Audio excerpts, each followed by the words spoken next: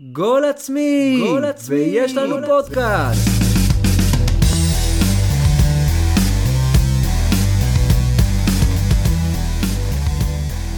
הבאים לגול עצמי, שידור חי, אנחנו פה, עירד צפריר, מה העניינים? אהלן, כרגיל.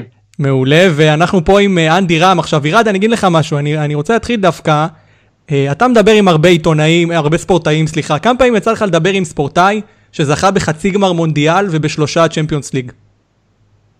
חצי גמר מונדיאל? כן, ושלושה צ'מפיונס ליג. תסביר.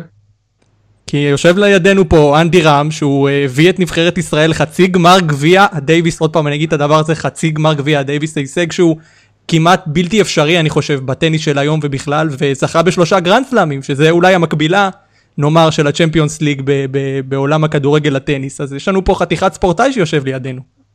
אני חושב שההישג הכי גדול שלו, או התקדים הכי גדול שלו, זה שזה הבן אדם, הספורטאי הכי די פעם שזוכה באיזה תואר, והוא התקשר לראש הממשלה כדי שהוא יברך אותו, ולא להפך. תשמע, אנחנו נדבר גם על התואר הזה, זה תואר מטורף, אנחנו נתייחס אליו, אבל באמת אני רוצה להתחיל איתך, אנדי, דווקא מההתחלה, אתה מגיע לארץ מאורוגוואי בגיל 5, איך בכלל הגעת לטניס? זאת אומרת, מאיפה זה הגיע הדבר הזה, ולמה דווקא טניס, ואתה יודע, החיים, אתה סיפרת בהרבה רעיונות על החיים שלך שהיו לא פשוטים עם העלייה לארץ, איך דווקא, זאת אומרת, מכל הדבר הזה הגיע הטניס?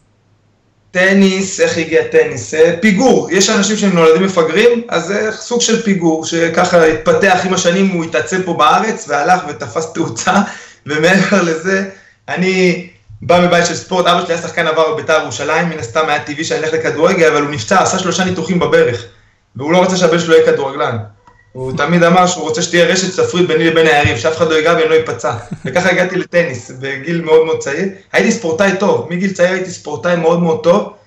הספורט עזר לי להיקלט בחברה. באתי מאורוגוואי בגיל 5, בלי שפה, עם מבטא מטורף. היו שואלים אותי, עד היום אני זוכר, איך קוראים לך? הייתי אומר, אנדי רם, ארתי, עם הרש החזקה הזאת. אז אני הספורט את הדרך להיקלט בחברה, הייתי כדורגלן מצוין. קוראים לך אנדרס, אגב, לא? אנדרס, ואנדי זה הקיצור, וכן, אז זהו, ככה הגעתי בעצם לטניס, הכדורגל היה תמיד בדמי, גם אבא שלי, גם באנו מבית מאוד בית"רי כזה בירושלים, והוא גם הם באו מבית כזה של האצ"ל, ובית כזה מהסבאות, אז בית מאוד בית"רי, ימני כזה. גם אבא שלך היה נציג בית"ר באורוגוואי. אז אבא שלי היה נציג בית"ר באורוגוואי, הוא נכון, העלה אורוגוואיים יהודים לישראל, וככה גם פגש את אמא שלי, התחתנו, עלו לארץ, אז כן, אבא שלי יש לך בית"ר, אז כל הקשר הזה, גם שם אהבה לבית"ר מן הסתם, גדלתי בבית כזה שמאוד דיברו על בית"ר, הוא שיחק בית"ר ירושלים, כל הדברים האלה, הכי טבעי שאני אהיה כדורגלן. איזה בוגרים של בית"ר? הוא שיחק קצת מאוד, היה לו כמה משחקים עם דוד שלי, שהיה הרבה כוכב גדול, דוד שלי יותר, אהוד פדרמן, הוא גדול ממנו בכמה שנים אחרי זה, הוא היה גזבר בית"ר ירושלים, אהוד פדרמן, מכיר אותו כולם, אתה יודע, היה שם בתקופות של דדש ואברהם לוי, אז דוד שהיה הרבה יותר כוכב, קפטן בית"ר, אבא שלי הוא היה עילוי סוג של, אתה יודע, כל מי אתה יודע, אחד הדברים המרגשים שכאילו באמת קראו לי שבוע שעבר, אני יושב בקורונה, מתקשר אליי אבי מויאל, הוא רמ"ח כושר קרבי לשעבר בצה"ל, כן, היה מאמן נבחרת ישראל עם מאמן כושר של אברהם גרנד בנבחרת, והיום אני קשור אליו בקריה האקדמית און, אני לומד שם התואר ראשון, והוא מוביל את כל התואר הזה, מאמן אותנו שם אורח חיים בריא. הוא מתקשר אליי בהתרגשות, אני מסורר לטלפון את השם שלו, אבי מויאל, אני אומר, מה הוא מתקשר אליי? כאילו מוזר, כאילו בסדר, למדתי אצלו ואני בקשר איתו, ומה? הוא מטלפן לי בדרך חזרה מירושלים, הוא אומר לי, הייתי חייב להתקשר אליך, אני מתרגש, אני בצמרמורת. אני אומר, מה קרה? הוא המאמן כושר של הנשיא, של רובי ריבלין. של הנשיא, הוא נסע אליו פעם בשבוע באימון שלו, אחרי האימון הם יושבים לשתות תה, ורובי ריבלין, אז הוא אומר לרובי, תקשיב, ראית את אנדי, הוא עשה ככה, והוא לומד אצלנו, ואנדי רם, אתה מכיר אותו? הוא עוצר אותו, הנשיא עוצר אותו, ואתה תגיד לי מי זה אנדי רם, אנדי רם, מה קשור אנדי רם? אתה יודע מי זה אבא שלו? והוא התחיל לתת לו שם מונולוג על אבא שלי. עכשיו, בחיים לא שמעתי, אתה יודע, שמישהו מדבר, אז אתה יודע, הנשיא גם היה בקשר איתו, הכיר אותו, דיבר עליו מאוד מאוד יפה, על השנים שהוא שחק כדורגל, והם הכירו, אז היה יפה לשמוע את זה, בטח מהנשיא. אז כן, אבא שלי היה שחקן, ואני החלטתי ללכת לטניס, דווקא מדחיפה של אבא שלי. אבא שלי דחף אותי לטניס, רצה שאני אהיה טניסאי, ראה את הכישרון שלי בטניס, למרות שהייתי מתגנב שחק כדורגל, הוא היה מושך אותי מהאוזן לטניס. הוא הבין את הכישרון, והוא אמר, הוא חייב לפתח את הכישרון הזה.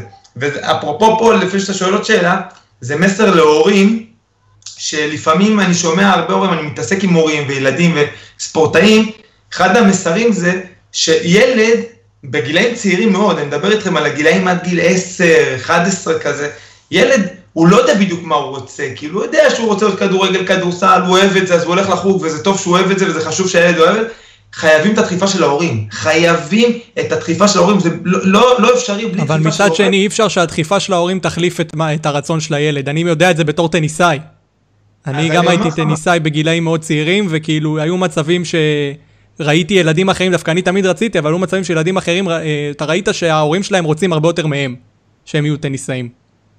אז אני אומר, אם יש איזשהו, רואים איזשהו כישרון, ואפשר לגלות את זה באיזה גיל מסוים, הדחיפה של ההורים לדעתי מאוד מאוד חשובה, לי עזרה, כל מי שאני קשור אליו בעולם הספורט, שאני מכיר פה, שהצליח באיזושהי רמה כזאת או אחרת, ברמה הישראלית או הבינלאומית, הייתה דחיפה מהבית, בגילאים הצעירים אני מדבר במיוחד, זה גיל שהילד צריך את העזרה, הילד עדיין, יש לי פה ילדים קטנים בבית, הם עדיין לא יודעים מה טוב להם בגדול, אנחנו עברנו איזה דרך בחיים, יודעים יותר טוב מהם, ובסדר, אז יש דרכים גם לעשות את זה, אני לא אומר שאפשר, לא, אתה תלך ומריבות, יש דרכים לעשות את זה ולדחוף, אצלי בבית הייתה דחיפה, אני חושב, מאוד מאוד בריאה, טניס, הבינו שיש לי איזה כישרון מסוים בטניס, והדחיפה הייתה, מי הסתם בית של ספורט, שאחי עשה טניס, אחותי הקטנה הייתה קשורה אחרי זה לטניס, היה איזה בית שדחף לספורט, וברמה בריאה אני קורא לזה, ברמה שלא ירדו עליו, ביטו, ולא יודע מה, דברים מטורפים שאני רואה היום, צעקו עליו משהו, פשוט הסבירו לי בצורה נכונה כמה חשוב ללכת לטניס, כמה חשוב להתאמן,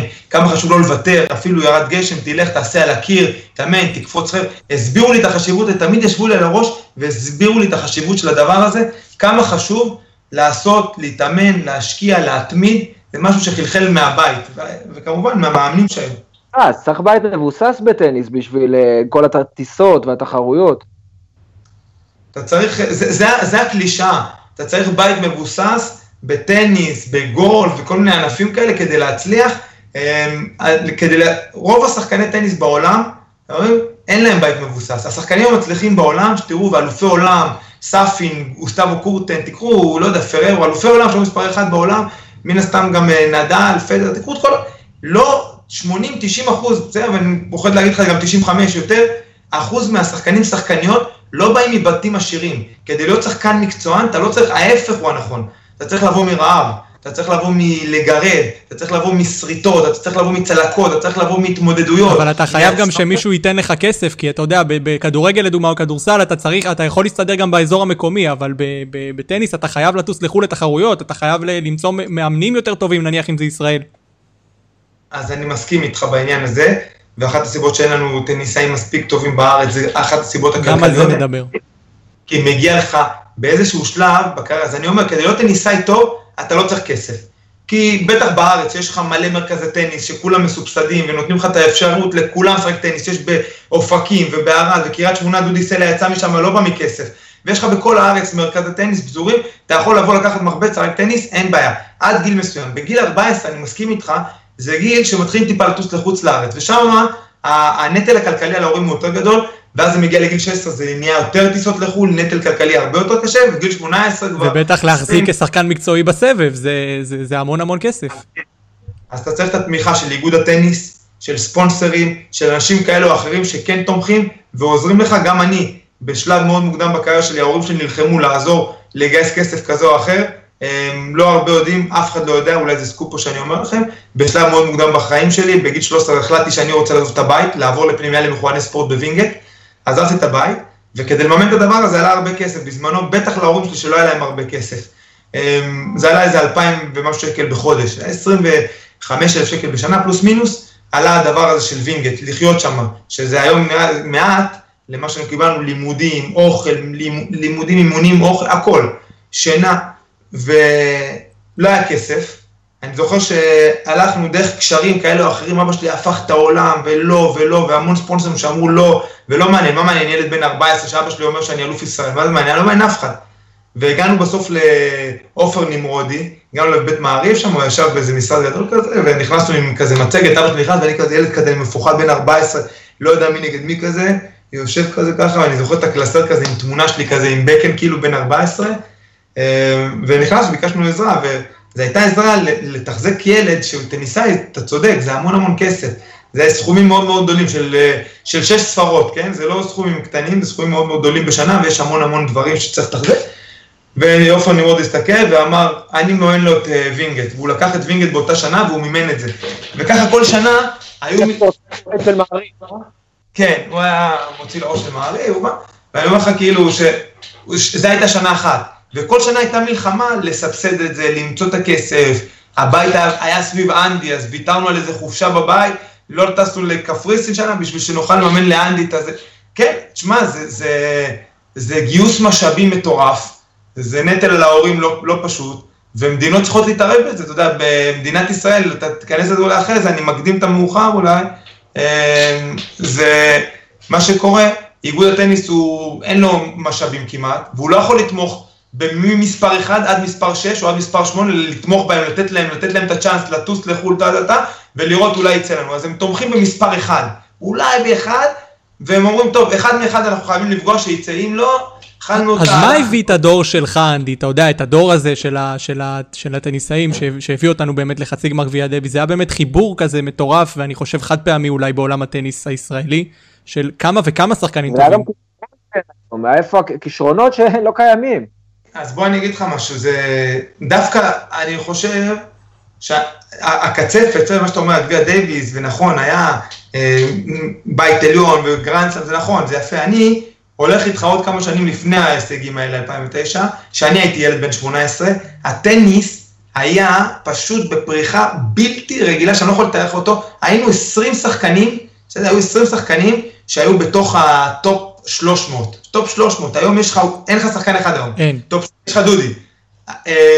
אני מדבר איתך על 20 שחקנים, אני אתן לך שמות שאתה לא תכיר, אתה לא יודע, נועם בר וניר ולגן וליאור מור, ויש לך עופר סלע, אתה לא מבין כמה שחקנים, אייל רן ועמוס וגילד, היו לך שחקנים, כמויות של שחקנים בלתי נגמרת בין הטופ 100, שזה עמוס מנוטוב, גילד וזה, ועד ה-300 שזה דירוגים מצוינים, היה עומק בטניס ותחרות מדהימה, והוא הרים את זה, והוא הרים את זה, עמוס הצליח, אז גילד אייל רן, וכל אחד דחף את השני, אני גדלתי בתור שחקן נוער, שרואה את כל ההישגים האלה, גדל עם סוג של, תקרא לזה מורשת, או איזשהו לגאסי, שאתה אומר, בוא נגביע דייוויס, היינו בית עליון, היה צ'כיה בארץ וכאלה, אז גדלנו עם איזה משהו מאוד מאוד כזה. הסיבה שזה קרה בשנים ההם, הכניסו לארץ, לא הרבה יודעים את זה, הכניסו לארץ ב-1976, הקימו בישראל, עד אז זה היה מחתרתי, הטניס היית לוקח מחבט, שחק, הקימו מרכזי טניס. מרכזי טניס זה מקום שכל אחד יכל לבוא לקחת מחבט ולשחק וסיפקו אימונים חינם להמון ילדים מהפריפריות, באו יהודים. אני שיחקתי בתור ילד שגדל עד גיל 13 באשקלון, אני בכיתה התחלתי לשחק טניס במרכז טניס באשקלון. בבקשה, אז אשקלון, מי ישב טניס באשקלון, בקריית שמונה, וירושלים בקטמון, גדלתי בקטמון בשכונה של עבריינים, אז הייתה שכונה מאוד מאוד קשה כביכול, שהקימו שם את הטניס, שהילדים האלה הוציאו אותם ושחקו אותם. מה שקרה זה היה משהו מבחינה עולמית, לא היה תקדים לדבר כזה בעולם. מועדון בסדר גודל של מרכזי הטניס, של מאות מגרשים בכל הארץ מפוזרים, לא היה דבר כזה, לא בספרד, לא גרמניה, לא... ומה שזה יצר, אז מבחינה אתלטית, לא היינו כמו כל האלה בעולם, אבל מאיזשהו פתאום קם שפע של טניס. אז דודי זה לא סיפור של בא מתוך מערכת. ברגע שפרקו את המערכת הזאת של וינגט, התחיל הקרע של הטניס הישראלי, ובאמת לא הייתה שיטה, לא היה איזשהו סדר, לא הייתה מה שאז באנו מהשיטה, כולם היו מאוחדים תחת מטרה אחת לעשות שחקנים. איגוד הטניס, מרכז הטניס, המועדון, היה איזה סוג של כולם תחת מטרה להוציא שחקנים מקצוענים, והרבה שנים לא היה את זה, כי כל מועדון משך לצד שלו, כל אחד רצה לעשות את השחקן שלו מאלף עד תף, משהו שזה מאוד מאוד מאוד קשה לעשות. כמו דיוויד שילד, כמו מה שניסו לעשות עם ישי אוליאל? ואז קמו גופים פרטיים כאלה, אתה יודע שזה גוף, אתה יודע, מבורך, דיוויד סקוואד, כן. הוא נוצר כתוצאה של סוג של קרע בין איגוד הטניס למרכז הטניס, בא בן אדם פרטי, אמר אני אשים כסף, אני אקח את השחקנים הכי טובים בארץ שגדלים, לא יודע איפה, מרכז הטניס, מועדון כזה או אחר, ואני אתמוך בהם כלכלית, אבל זה לא היה איזושהי שיטה מסוימת, אתה אומר, דיוויד מגדל אותם מגיל צעיר, מביא אותם, עושה איתם, לא היה שם איזה משהו שזה משותף, איגוד הטניס, מרכז הטניס, לא עושים דווקא אחד, יש שם איזה משהו שהיה חסר לי בפאזל של דיוויד סקוואד, שהוא עדיין קיים, דיוויד, והוא עדיין תומך בטניסאים האלה, השיטה הזאת היא כבר הרבה שנים בארץ, לצערי הגדול, הסכומי כסף שהוא השקיע והנתינה שלו, הפילנטרופיה שלו, היא עדיין לא הביאה לנו איזשהו פירות. התוצר הכי יפה שלו היה איש היוליאל, שלא עשה כרגע את המעבר בין הנוער לבוגרים, אני מאמין שהוא עדיין יכול לעשות אותו, כרגע הוא נתקע שם, וזה התוצר הכי יפה שלו, שהיה אחד השחקנים הטובים בעולם בנוער,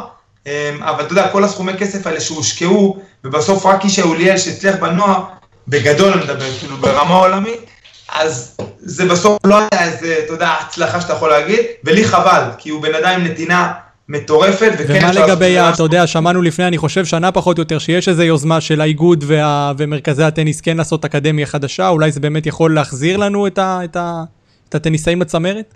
זה הדבר היחידי שיחזיר לדעתי, פנו אליי, אמרו לי, אנדי, אנחנו רוצים שתהיה מעורב, איגוד הטניס עושה משהו, וכך אמרתם, תקשיבו, אני מוכן להיות שותף בהקמת מיזם, שיביא לנו טניסאים מקצוענים בעתיד, אך ורק אם זה פרויקט משותף של איגוד הטניס ומרכז הטניס. זה התנאי היחידי. אתם רוצים אותי מעורב? זה, והם זרמו ועשיתי חיבור מאוד יפה בין האיגוד למרכז, הם ישבו, דיברו, הגיעו להסכמות, ובספטמבר האחרון באמת הקמנו את האקדמיה הלאומית לטניס מחדש, אחרי 20 שנה כמעט. חבר'ה צעירים, בני 13, 14, 15, עוזבים את הבית שלהם, רובם, לא כולם, ישנים בכפר הירוק, מתאמנים ברמת השרון במרכז טניס, מהבוקר עד הלילה, סביב אימונים, שעות על גבי שעות, וכל קבוצה קטנה עם מאמן מאוד מאוד איכותי, מאמני כושר, פיזיותרפיסטים, פסיכולוגים, תזונאי, בדיוק כמו שאנחנו גדלנו בווינגייט, תנאים טיפה שונים, בווינגייט היינו שם אמנם יותר ספורטאים, ג'ודו, שחייה, התעמלות, גדלנו ביחד באיזו אווירה של ספורט, אז פה זה רק טניס, נכון? אבל אני חושב שבנינו משהו מאוד מאוד יפה אחרי, באמת אני אומר, 20 שנה, פרויקט משותף איגוד הטניס מרכז הטניס, ואני מקווה שאתה יודע שייקח הרבה שנים עכשיו כדי לייצר עוד פעם את האלופים האלה, אבל אני אופטימי, מטבעי אני אופטימי, ואני חושב שזאת הדרך, שכולם יתאחדו, בטח במדינה קטנה כמו ישראל, שנאחד את המשאבים ולא נפזר אותם, וכל אחד ימשוך וירצה, וכל אחד עם האינטרס שלו, לאחד את המשאבים, מאמן, שירוץ על השחקן שלו, ואתה יודע, יוציאו את השחקן, להוציא שחקן טניס, בכלל ספורטאי, בכל ענף, דיברתי על זה עם הרבה חברים ספורטאים שלי, אומרים שאחד הסיבות, תראו איזה צעקות פה בבית. כיף אצלך, אנדי. לא יכול כבר לשמוע את הצעקות האלה, כבר אני לא יודע מה לעשות, אתה יודע, פעם היינו, די, מספיק עם המריבות, היום אני אומר לאשתי, אני מתערב איתה על כסף, מי ינצח, כאילו אני רוצה שכבר, אתה יודע, יעשה משהו לשני כבר, תפצע אותה כבר, מה אתה עכשיו סתם מלטף אותה? אז כן, שנייה, אני צועק לך, חכו, שנייה, אל תיבהלו, תביא אותה. נויה! בואי שנייה, בואי! כמה פעמים היא שמעה את הסיפור על אליפות אוסטרליה? כמה פעמים היא שמעה אותו? היא לא שמעה, שום מהסיפורים האלה לא שמעה, אולי זה טוב שהיא תבוא, תשמע תרגע. בואי, היא חייבת לשמוע. זה סיפור שחייבת לשמוע. קודם כל, תסגר את הדלת. אני רוצה שתשמעי את אבא שלך, לא שמע את אבא שלך עדיין לדבר. וואי, היא חייבת לשמוע. היי נויה, איזה חמודה. עכשיו בשידור ישיר, הם שומעים עכשיו, שמעו אותך רבה וצעקות, אמרתי להם שעכשיו תבואי תקשיבי לי. בכל אופן, מה שהתחלתי להגיד לך, שאחד הדברים, שלדעתי, אתה רוצה ספורטאים, אתה רוצה טניסאים, הדבר הכי חשוב, שלי היה איתו המון מזל בחיים שלי, ולאלופי עולם, בסדר? לגוסטבו קורטן התאמנתי איתו, למרת צפין, לפדר כזה, לנדל, תיקח אלופי עולם ושחקנים מאוד מאוד טובים, לדומיניק טים, היה מאמן שזה מאמן נשמה, אתה חייב את המאמן נשמה. היום אתה יודע, יש לך מלא מאמנים שסיים קורס של חודש, שכבר נהיה מאמן, וכולם רוצים להיות מאמן וזה בסדר. שאני מחפש מאמן, אני פחות מחפש מאמן שיש לו ידע בפורן ובקן, זה חשוב, אני לא רוצה לחשוב, אבל כדי להוציא שחקן, בסדר? להוציא שחקן, אתה חייב שתהיה לך נשמה, המאמן צריך להיות לו בעיניים טרל, לא פחות מן השחקן, יותר מהשחקן. לגמרי, אני מסכים איתך, ואם תשאל גם את רפאל נדל, הוא בטוח יסכים איתך עם הדוד. אני צריך את הצד מאמן שלא יודע להכות פורן בקן, אבל שפה הוא מתייחס לספורטאי כמו אל בן שלו, ומחבק אותו ולוקח, בוא נדבר רגע, כי גם הבן שלך שם הצטרף מאחורה, אני חייב לשאול את שניהם, אם אפשר, לשאול אתכם, אתם רוצים להיות טניסאים שתהיו גדולים, להיות כמו אבא? לא. מה אתם כן רוצים להיות? ספורטאים בכלל? אתם רוצים להיות ספורטאים? אני רוצה להיות שחקן כדורגל. כמו סבא, ואת? אני לא יודעת. לא יודעת. טוב, בסדר. טיקטוק, היא כל היום בטיקטוק. אין, הטיקטוק זה מספר אחד. אז בוא, אנדי, יש לך ילדים פה, אני רוצה שתספר לנו על אליפות אוסטרליה, על הגרנד סלאם הישראלי המלא, היחיד, ולדעתי גם הולך להיות היחיד עוד הרבה שנים. על אנדי יוני, על הצמד המדהים הזה שהייתם. יש לי פה את הגביע, אני שמעתי מכל ההישגים שלי בעולם שעשיתי, אני לא שומר שום משקרת, שום זה, 3 גביעים. זה אחד מהם של אליפות אוסטרליה, כבר נהיה כסף כזה של פעם כזה, שהיה מתחת לים כזה. מדהים. בכל אופן, שמרתי את 3 גביעים, שזה חייתי בווימבלדון, רולנד גארוס ואליפות אוסטרליה. אתם יודעים כמה גדול אבא שלכם? אתם יודעים את זה? שהוא עשה דברים שלא יעשו פה בארץ בחיים? 40 שנה גדול. אז תספר קצת על אליפות אוסטרליה באמת. אני זוכר אותה בתור ילד בכיתה ח', אני חייב לומר לך. אני קמתי, הגמר היה ביום שבת, ב-6 בבוקר אני חושב, התחילו 7 בבוקר שעון ישראל, קמתי במיוחד, לקום לראות את הדבר הזה, ותשמע, שעה 10 בבוקר פחות או יותר זה נגמר בישראל, אתה יודע, אני אוהב טניס מה שהייתי קטן, אני בחיים שלא התרגשתי ככה ממשהו, כמו מהזכייה שלך באוסטרליה, שודר בערוץ 2 אם אני לא טועה, זה היה מטורף, בוא תספר קצת מהצד שלך על הדבר הזה.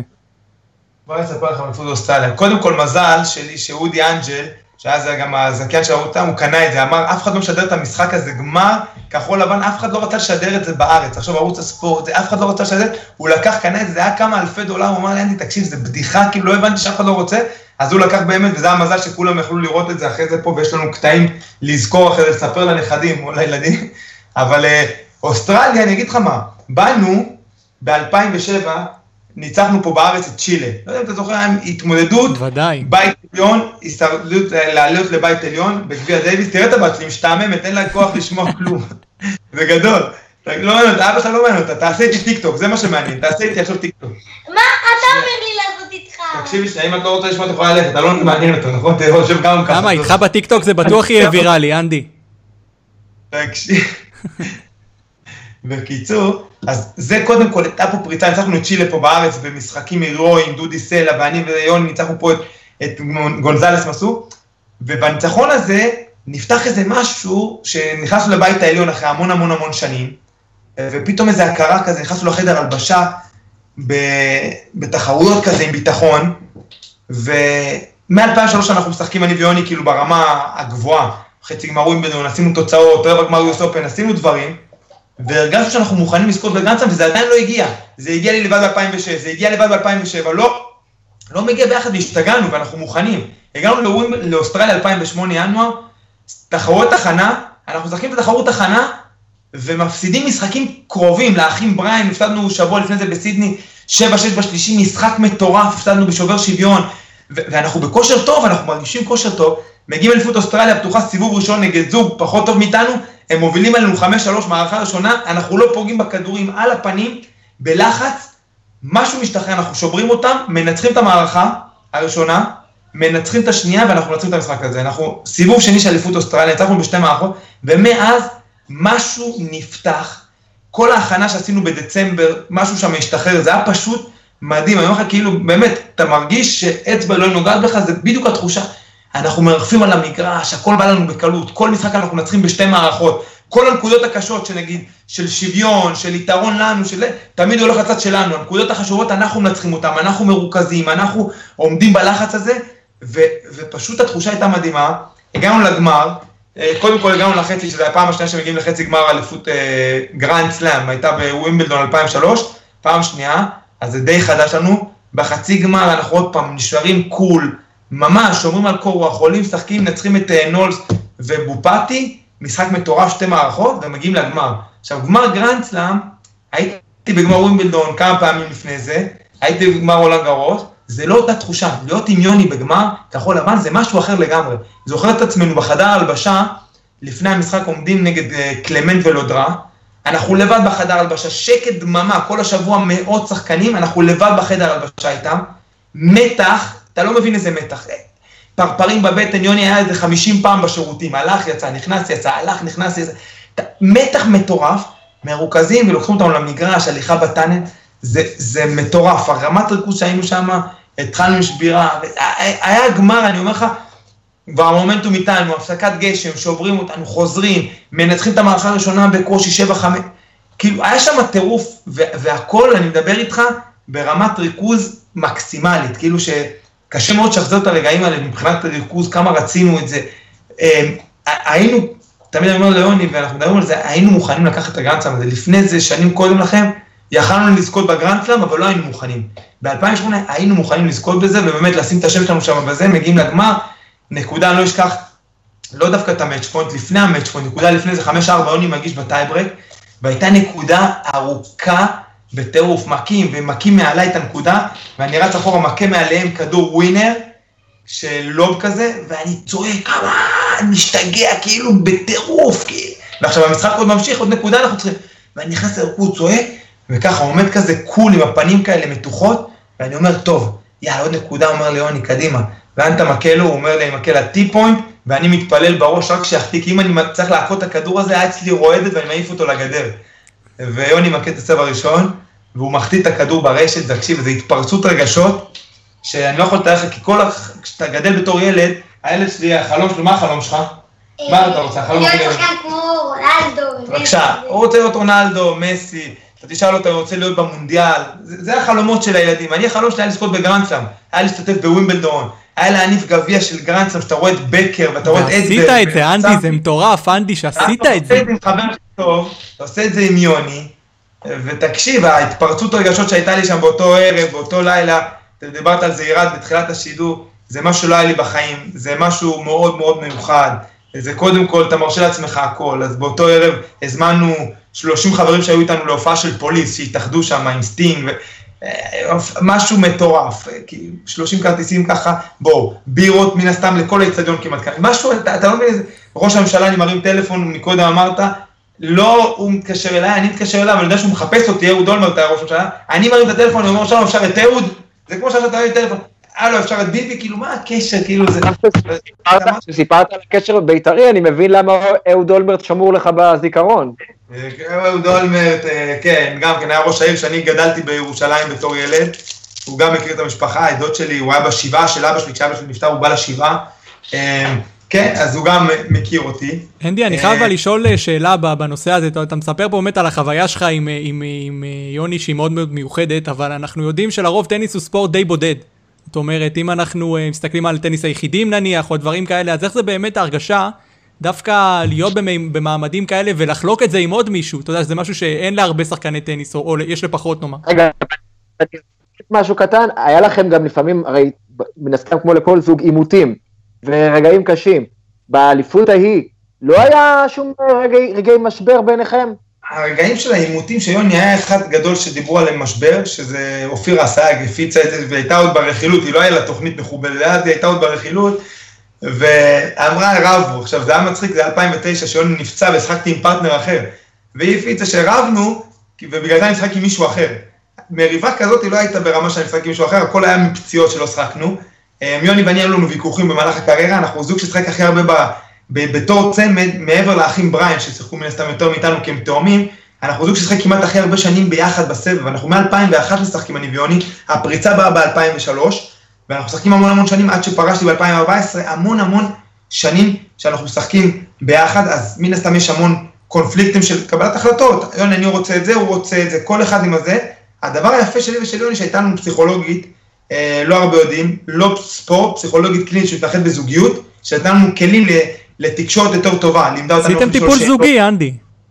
טיפול זוגי אמיתי, הבנו בשלב מוקדם בקריירה, שלא מספיק פורן בקן לעבוד על הקטע הפיזי, על הכושר הגופני, על הסיבולת לב ריאה, אנחנו צריכים לעבוד על הקשר שלי ושלו, כי אנחנו מבלים כל יום מהבוקר עד הלילה, 9 חודשים בשנה, מסתובבים בעולם, כל שבוע מקום אחר, אנחנו חיים כל יום אחד עם השני, קיים בבוקר, זה קשר מטורף, תקשיב, זה קשר מטורף, הבנו את זה, ואמרנו, אנחנו חייבים לעשות משהו כדי לשמר את הדבר הזה, זה לקחנו פסיכולוגי, ונדם המון כלים, אז הקבלת החלטות שלנו הייתה הרבה יותר טובה, ולמדנו גם איך לפרגן אחד לשני יותר, ואיך לקבל אחד את השני. אחד הדברים, הסודות ההצלחה שלנו זה, שגם בזוגות, בספורט קבוצתי, כדורגל, כדורסל, בטח בטניס, בזוגות, השותפות הזאת, לכל אחד מאיתנו בצוות, יש את המחויבות האישית שלו. אני צריך להיות מקצוען 100%, לבוא למגרש 100%, ויוני צריך לבוא 100%.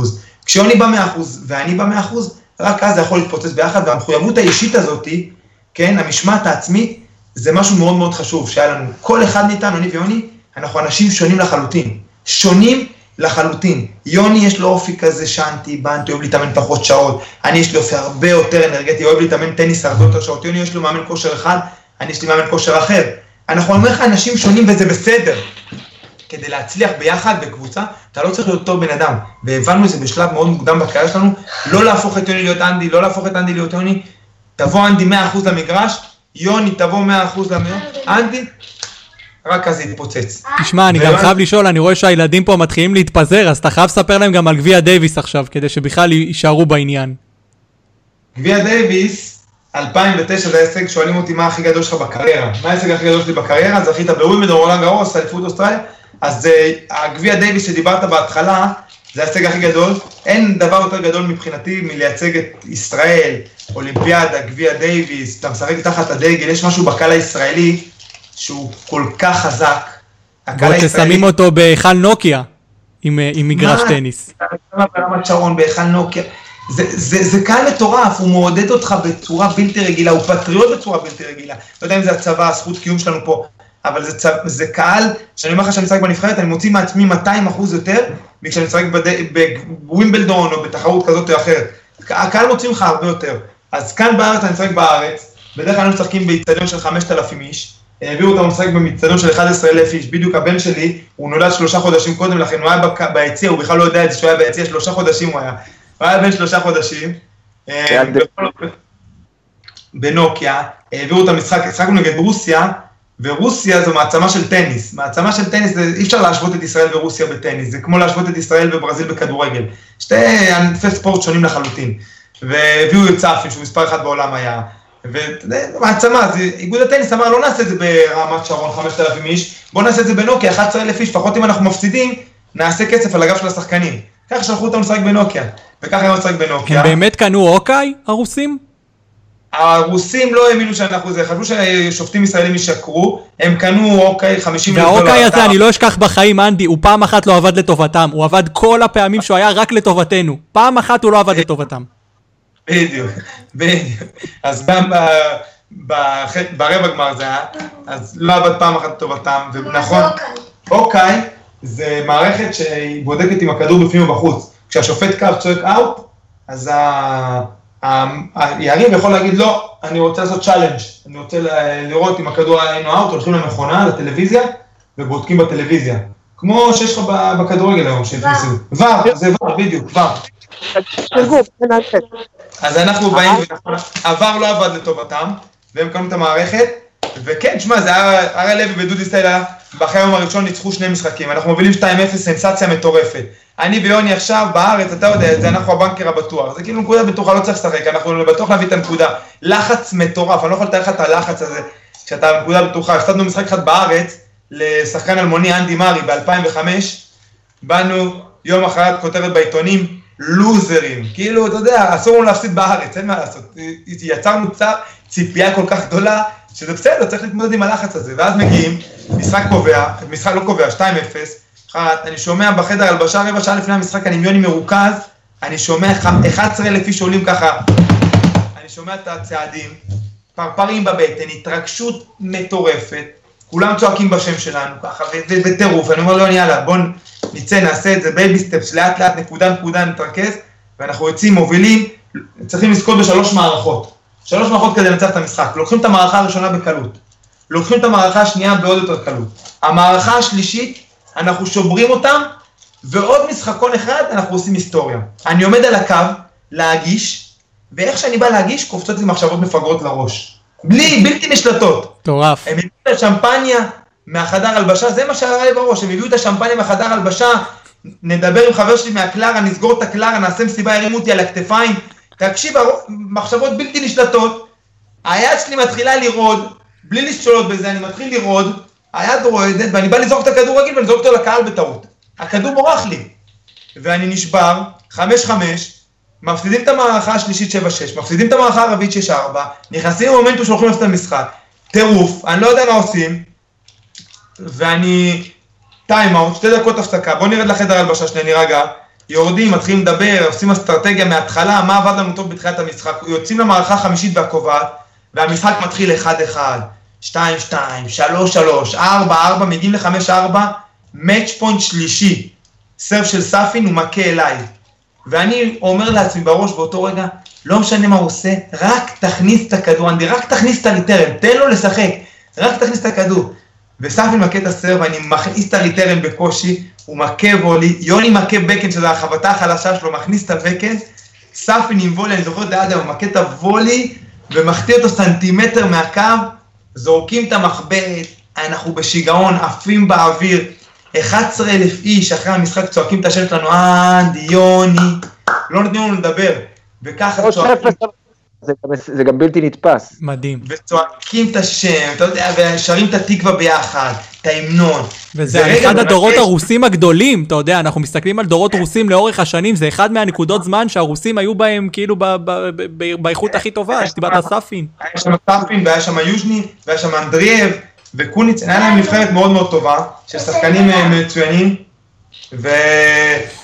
תשמע, ההישג הזה הוא חזק, כי הוא הישג כחול לבן, זה הישג של ישראל, זה הישג של ישראל הקטנה נצח את רוסיה הגדולה, יש פה, זה סימבול, יש משהו ענק בדבר הזה, שזה היה, ובישראל לא היה כדורגל, כדורסל לדבר על זה, רק היה טניס, אז כולם... זה הייתה הפריחה הכי גדולה של הטניס, אני חושב שבשנים האלה, מה שאני זוכר, הייתי אז בכיתה ח', אני חושב שהילדים, כאילו שאחרי זה הייתי במרכז הטניס, כולם ראו את הדבר הזה ורצו גם, זאת אומרת, זה אחת הנקודות הזנקה הכי גדולות של הטניס ever. אני מסכים איתך, אני מסכים, וכמו שאמרתי לך, ששואלים אותי מה הרגע הכי גדול שלי בקריירה, זה הרגע הזה ש11,000 איש, שאנחנו מנצחים את רוסיה פה, ניצחון חלק, צועקים את השם שלי, ילד שחלם לשחק בנבחרת ישראל בתור ילד, לא יכולתי לבקש יותר, באמת, זה משהו מאוד מאוד גדול ומיוחד בשבילי. אני רוצה לשאול אותו על משהו, שאולי, אמנם זה חלק מהטניס, אבל בעיניי זה קצת, זה החלק השכונתי של הטניס, שאנדי כמובן התנסה בו לא מעט, וזה הזוגות המעורבים. שבעיניי זה, אתה יודע, אמרתי לו כבר פעם, קשה לי לקחת ברצינות משחק, שהאסטרטגיה פה זה תמיד להתקיף את האישה. ואתה יודע, לנצל את החוליה החלשה, לך על האישה. אין קצת חוסר נעימות להפציץ אישה לגוף כשהיא ברשת? זה לא קשה בקנית בהתחלה? אז זה לא קשה להפציץ אישה שברשת. זוגות מעורבים, נכון, זה גבר ואישה. זוגות מעורבים משוחק אך ורק בגרנדסלמים, בארבעת הגרנדסלמים, אין בזה ניקוד, אבל יש בזה הרבה מאוד כסף, יש בזה לא מעט כסף. ולשאלתך עכשיו, הקדמתי את התשובה, כשיש בזה כל כך הרבה כסף, אז תשים לי, לא יודע, את אשתי שם, אני אביא לה גם הנחתה לפנים, ולא יודע, אנשים שם... זה כסף טוב מהזוגות מעורבים, ברור, אבל אני רציתי לשאול אותך, אשתך אף פעם לא עשתה לך קצת רגשי הזה שאתה משחק בזוגות מעורבים? תגיד לי שאין מתח מיני בענף. אז לא, אז אני אגיד לך מה, כשאתה מביא צ'ק של $100,000 אחרי שאתה זוכה בגרנדסלאם, אז היא אומרת לך, תעשה ותלך ותמשיך. אז אין בעיות. אני חייב לשאול עוד משהו קטן לגבי זוגות באופן כללי. כן, זוגות מעורבים, שנייה אחת, אני אגיד לך על הזוגות מעורבים משהו, שבחדר הלבשה קראו לי King of Mix, ככה השם שלי, זה היה הכינוי שלי, The King of Mix is here. למה? כי שחקתי יחסית לא הרבה, שחקתי זוגות מעורבים בכל גרנדסלאם, וההישגים שלי, שאתה מסתכל על ההישגים במיקס דאבלס, אין הרבה עם רקורד כזה של גמר ווימבלדון 2003, זכייה בווימבלדון 2006, חצאי גמרים. בכל המשטחים גם. בכל המשטחים, זכיתי ברולנד גאו, זכיתי בווימבלדון, גמר באליפות אוסטרליה הפתוחה ב-2009, יש לי המון גמרים של גרנדסלאם, ותארי גרנדסלאם, וחצאי גמרים במיקס. הייתי ממש כאילו, והסוד שלי במיקס, אז קודם כל צריך לשחק על הבחורה, זה ברור כי היא יותר חלשה ואין מה לעשות, אתה צריך ללכת עליה, ויותר זה על חוליה חלשה, וכמו בכל ספורט אתה הולך על החוליה החלשה, ואתה נקודת תורפה אתה מתקיף. זה אחד, אבל גם לי יש נקודת תורפה, גם אני משחקים אישה וגם הם משחקים עליה.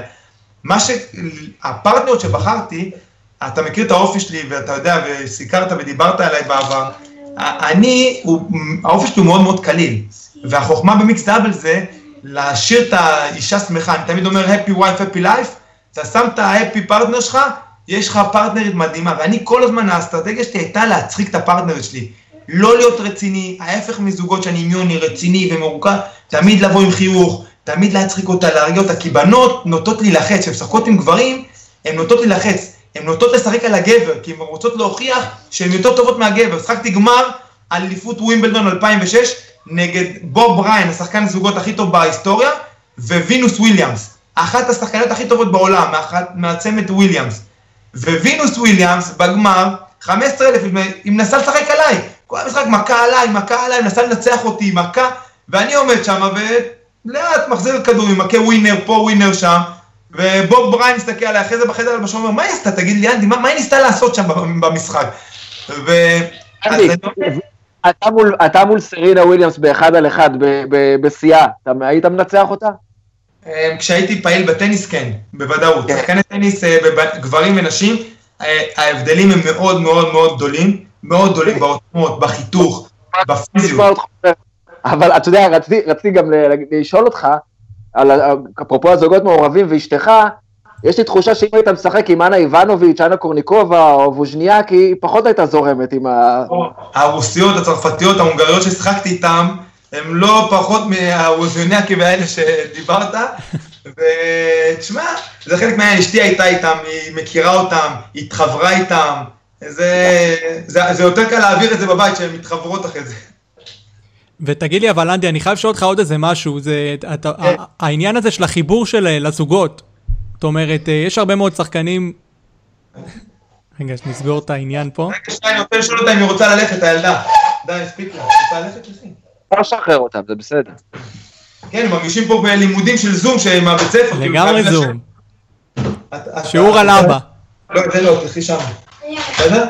זה בשקט, אתה לא יכול להוציא מילה עם זה. מילה. הילד שלי עכשיו בפורטנייט שלו, תקשיב טוב, הנה נכנס עכשיו, עד 12 בלילה איבדתי ילד, זהו. שבת שלום. פחות יש שקט אבל. כן. בקיצור, אני חייב לשאול אותך על העניין הזה, אתה התחלת זוגות, לשחק בכלל זוגות מגיל מאוד צעיר יחסית. למה דווקא זוגות ולא יחידים? הפסדת בגמר ווימבלדון לזוגות בנוער. אני אענה לכם על זה אם תרצו עוד שאלה, ואז אני מצטער מאוד, יש לי רעיון בטלוויזיה על כל הדבר הזה שעשיתי ספורט זה חיוני, וזה, אל תשאל איזה שטות עשיתי. זה אף ברשת ממש. כן, אז קודם אני אענה לך על הדבר הזה ששאלת על הזוגות. אני הייתי שחקן אגרסיבי מאוד, סר וולי, מגיל צעיר, 14, נכנס לרשת, מתקיף, כל היום ליד הרשת, עבדתי המון על הוולי בצעירותי, גדלתי על הטניס של פיט סמפרס, של יותר לפני זה בוריס בקר ואדברג, גדלתי על הטניס הזה שראיתי, על שחקנים שמקים סרב, טק, טק, שתי מכות, נגמרת הנקודה. ככה גדלתי, מגיל מאוד מאוד צעיר, ופיתחתי את הטניס שלי ייחודי לזה, שזה מאוד עוזר לזוגות, אתה צריך ידיים טובות ליד הרשת, זה מאוד עוזר. אז ככה פיתחתי את הטניס שלי, את האסטרטגיה שלי, ובנוער הייתי אחד טובים בעולם בזוגות, גם ביחידים, זה עבד. כשגדלתי הייתי לא רע ביחידים, הייתי 180 בעולם ביחידים, שחקן, ואז הגיע שנת 2002, ונפצעתי, ושנה לא שחקתי טניס, שנה שלמה לא שחקתי טניס, כל 2002 היו לי שני ניתוחים, אחד בגב, אחד בברך, ועד שלמדתי 3 חודשים על קביים, עד שלמדתי ללכת, השיקום וזה, לקחתי הרבה זמן, וכשחזרתי, התברבשתי פה נקודות שמה, וזה לא ממש התקדמתי ביחידים, הגעתי לווימבלדון 2003, ואז הסיפור המפורסם עם יוני, שמשום מקום הוא בא, הרמתי לו טלפון, הוא הסכים לבוא, התחלנו את המוקדמות, עברנו מוקדמות, והגענו לחצי גמר, חצי גמר היסטורי שלא היה בארץ, הגענו לדירוג מצוין, ואז היינו צריכים לקבל החלטה. או שאנחנו מתמקצעים בזוגות, והולכים על קריירה של זוגות, או שאנחנו מבזבזים את הזמן חצי פה ולא נגיע לשום מקום. וקיבלנו החלטה, לא פשוטה, אבל אמרנו, אנחנו מתמקצעים, בואו נעשה כל מה שאנחנו צריכים, כדי להיות הכי טובים בעולם בזוגות, ואנחנו טובים בזוגות.